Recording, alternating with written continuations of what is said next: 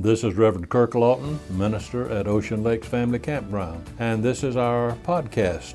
Our prayer is that this message may enrich your life as you find God especially meaningful to you. Thank you for worshiping with us.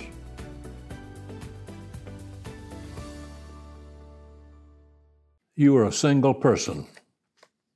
A friend of yours informs you that he would like for you to date a new girl who has just come to town. In the past, you have made it a practice never to go out on blind dates. But your friend says that this girl is different. She tells you that, your friend tells you that this girl is very attractive, her father is quite wealthy. And so holding firmly to your convictions, you remember that there are exceptions to every rule.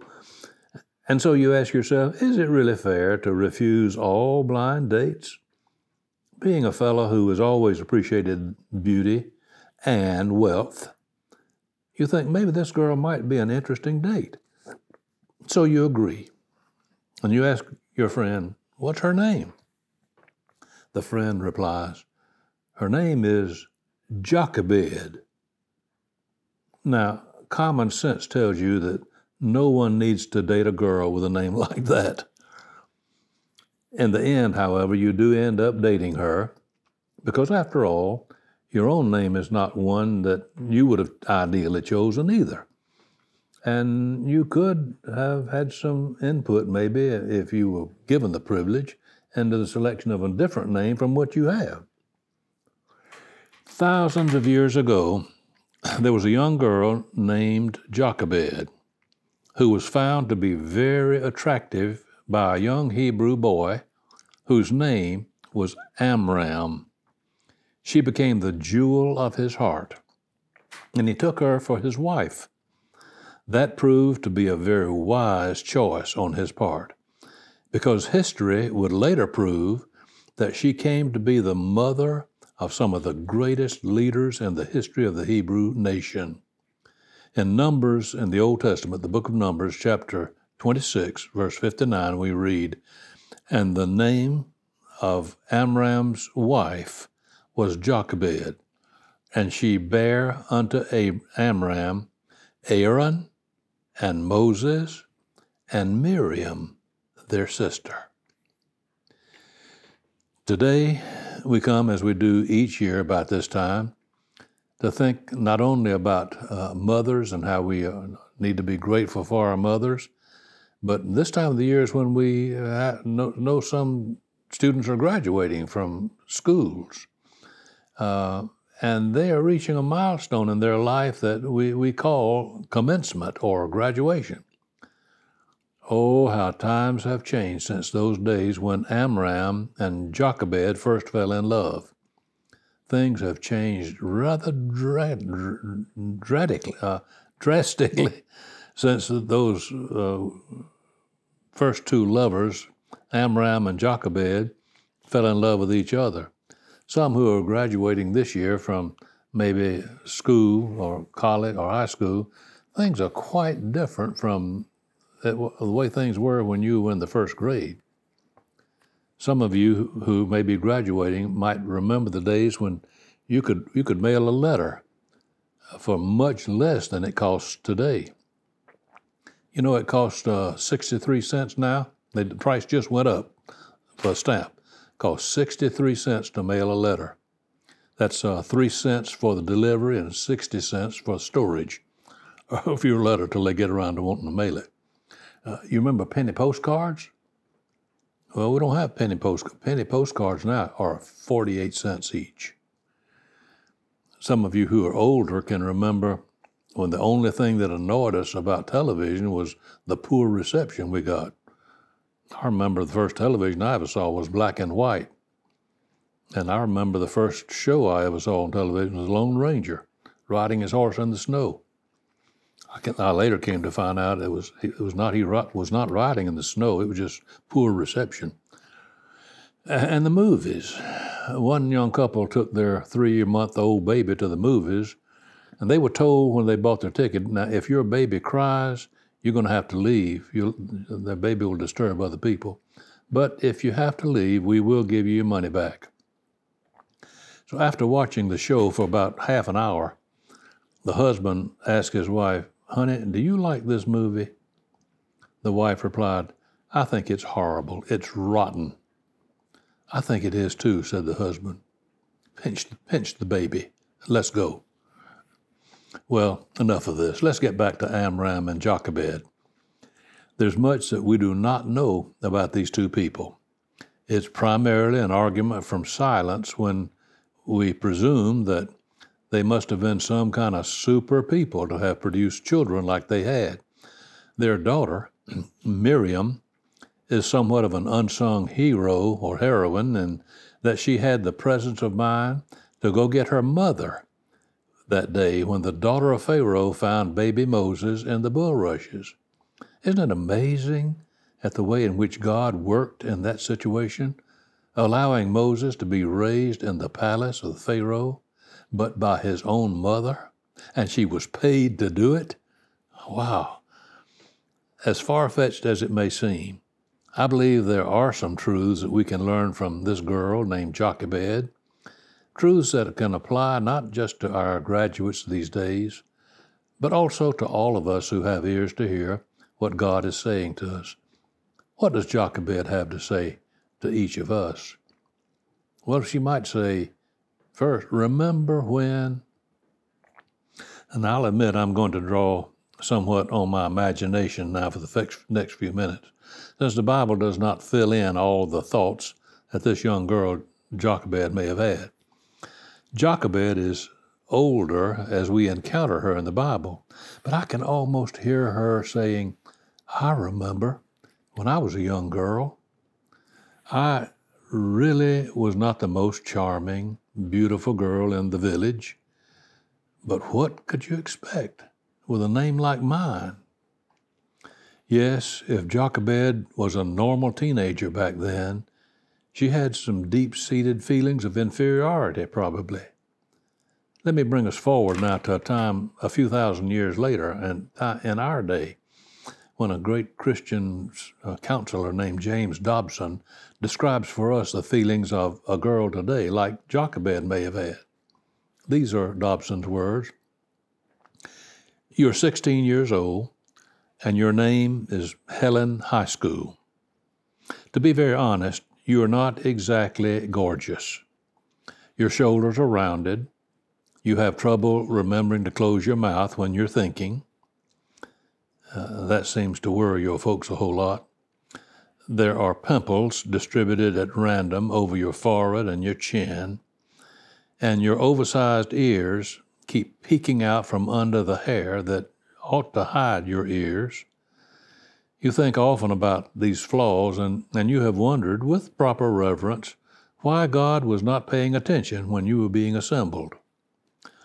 You never had a real date in your life, except for that disaster last February. Your mom's friend, Mrs. Nosegood, arranged a blind date that almost signaled the end of the world. You knew it was risky to accept, but you were too excited to think rationally back then. Charming Charlie arrived in high spirits at your house, expecting to meet the girl of his dreams. You were not exactly what he had in mind. Do you remember the disappointment on his face when you shuffled into the living room where he was? Remember how he told Mary Lou the next day that your braces on your teeth stuck out farther than your chest did?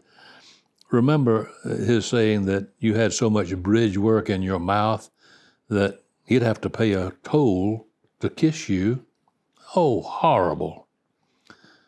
But the night of your date, charming Charlie didn't say anything. He just sulked through the whole evening. He brought you home 2 hours early. Mary Lou couldn't wait to tell you about the next afternoon about how much Charlie hated you, of course. You lashed back in anger. You caught Charlie in the hall at school, and you told him he was not very bright for a boy with a head shaped like a light bulb. But that hurt went real deep. You despised all males for at least 6 months, and you thought your hormones would never make a recovery. Now, those feelings of inferiority were not reserved just for Jochebed or for that girl. Amram surely had his own feelings of not being worth much to anyone. Remember when? Jochebed may have said. But the great thing about it is the fact that in spite of all our terrible feelings about ourselves, we do somehow overcome that time. And so it can still happen. But I see another quality in Jochebed's life. She obviously had a spirit that would make her say today, keep on trucking. Keep working at it. Don't give up. You ever feel like quitting when your personal problems all pile up on you? One father was trying desperately to build confidence in his son. So with real sympathy in his voice, this father said, son, don't ever give up and quit. Never quit. But the boy responded, but Dad, I just can't do it.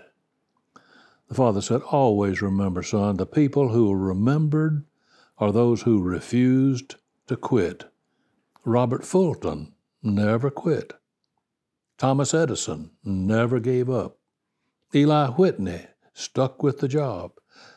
But look at Isidore Murgatroyd. And this boy interrupted his daddy about that time and said, Dad, who in the world is Isidore Murgatroyd?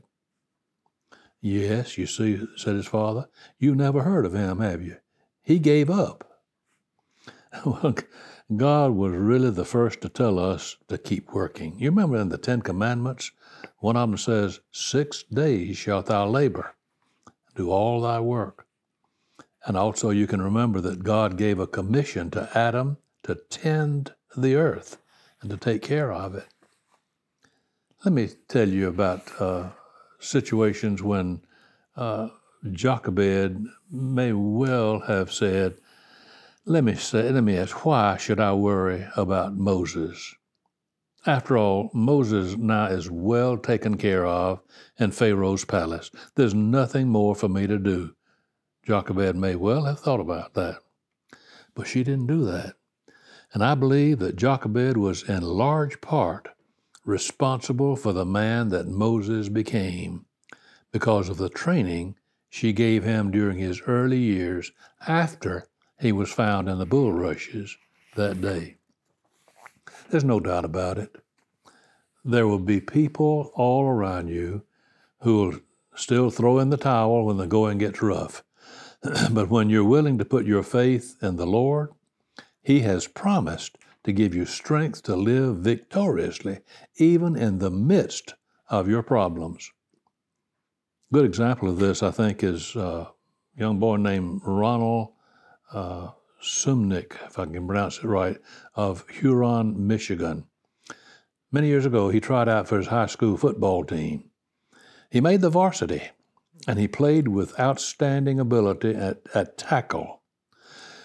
After the 6th game of the season, though, somebody on another school roster demanded that this boy quit his team because he was wearing illegal extra equipment. The school administration and the school board took Ronald's side, however, and they even went to court to have that league rule thrown out about illegal extra equipment. After hearing all the testimony, the judge agreed also. He said that Ronald had been an inspiration not only to his own teammates, but also to everybody in that league, that football league. And so the judge signed an injunction permitting Ron to continue playing football while wearing his artificial leg. There are only 3 places I know of in the Bible where Jochebed is mentioned, and her name is given in only 2 of these. We don't know much about her later life, but we don't know how long she lived or when she died or where she was buried. We don't know any of that. But if she was able to live until a ripe old age, such as, by the way, Amram, her husband, was, he lived to be 137 years old, then can't you just imagine the satisfaction that must have filled Jochebed's heart, seeing her children become leaders of God's people. Her simple faith in God was justified as the years rolled by. I can just hear Jochebed saying one more thing. Take the long look. Don't settle for short-term pleasures. It's such a temptation to take a dime today instead of $1 tomorrow. Moses learned this lesson from his mother. And in Hebrews 11, verses 24 and 25, the author says, by faith, Moses, when he was come to years, refused to be called the son of Pharaoh's daughter, choosing rather to suffer affliction with the people of God than to enjoy the pleasures of sin for a season. Only that which our Lord offers gives real lasting joy.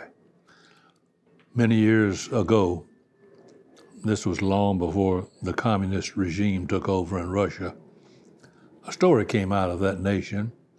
It seems that a certain atheist was parading up and down the land, pouring out his verbal trash against the very thought of God, and he was ridiculing all those who believed in God. On one occasion, he addressed a large group gathered in a spacious hallway, a place where they had programs and concerts and speeches. He stirred the audience to an emotional climax, and then he hurled a challenge to God. He said, if there is a God, let him kill me right here on this spot. Of course, God did not kill him. And so the man turned to the audience and said, see, I told you, there is no God. About that time, a little Russian peasant woman with a shawl about her head stood up. She said to the speaker, sir, I cannot answer your arguments. Your wisdom is far beyond me. You are an educated man. I am merely a peasant woman. Sir, with your superior intelligence, would you answer one question for me? The speaker agreed to do that. And she said, I have been a believer in Jesus Christ for many years. I have rejoiced in his salvation. I have enjoyed my Bible. His comfort has been for me a tremendous joy.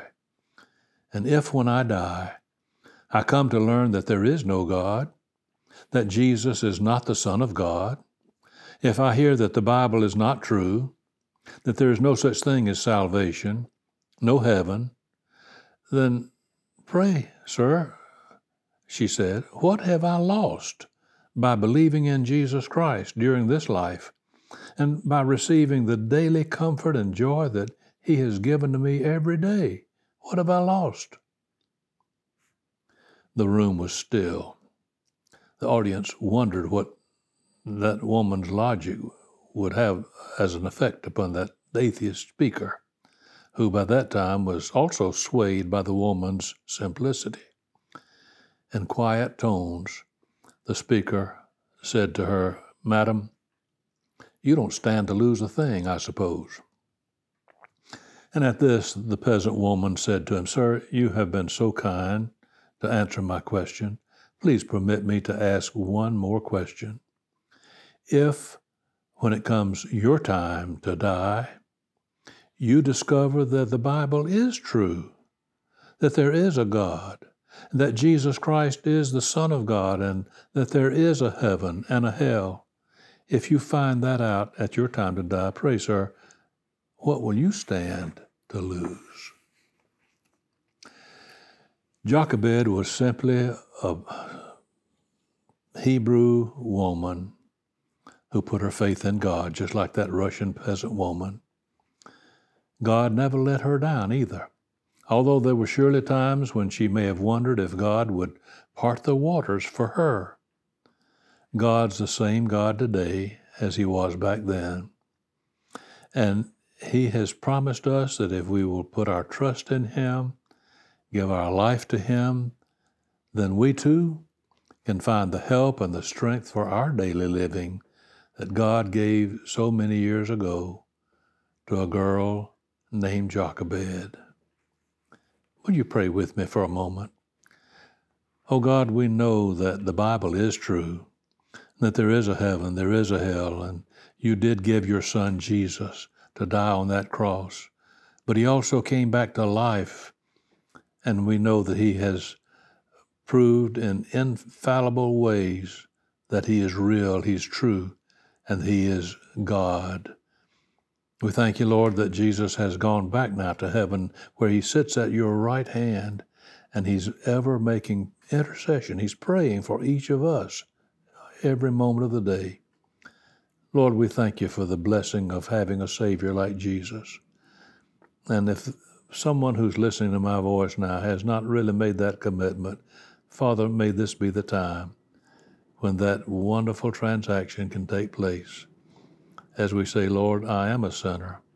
I don't deserve a Savior, but thank you for giving your Son Jesus to save me from my sin. And I accept his offer. I give my life to him. And when we do that, Lord, we know that you do your part and you envelop us in your loving arms, and all is well. Thank you for that beautiful truth that we have through Jesus Christ, in whose name we pray. Amen.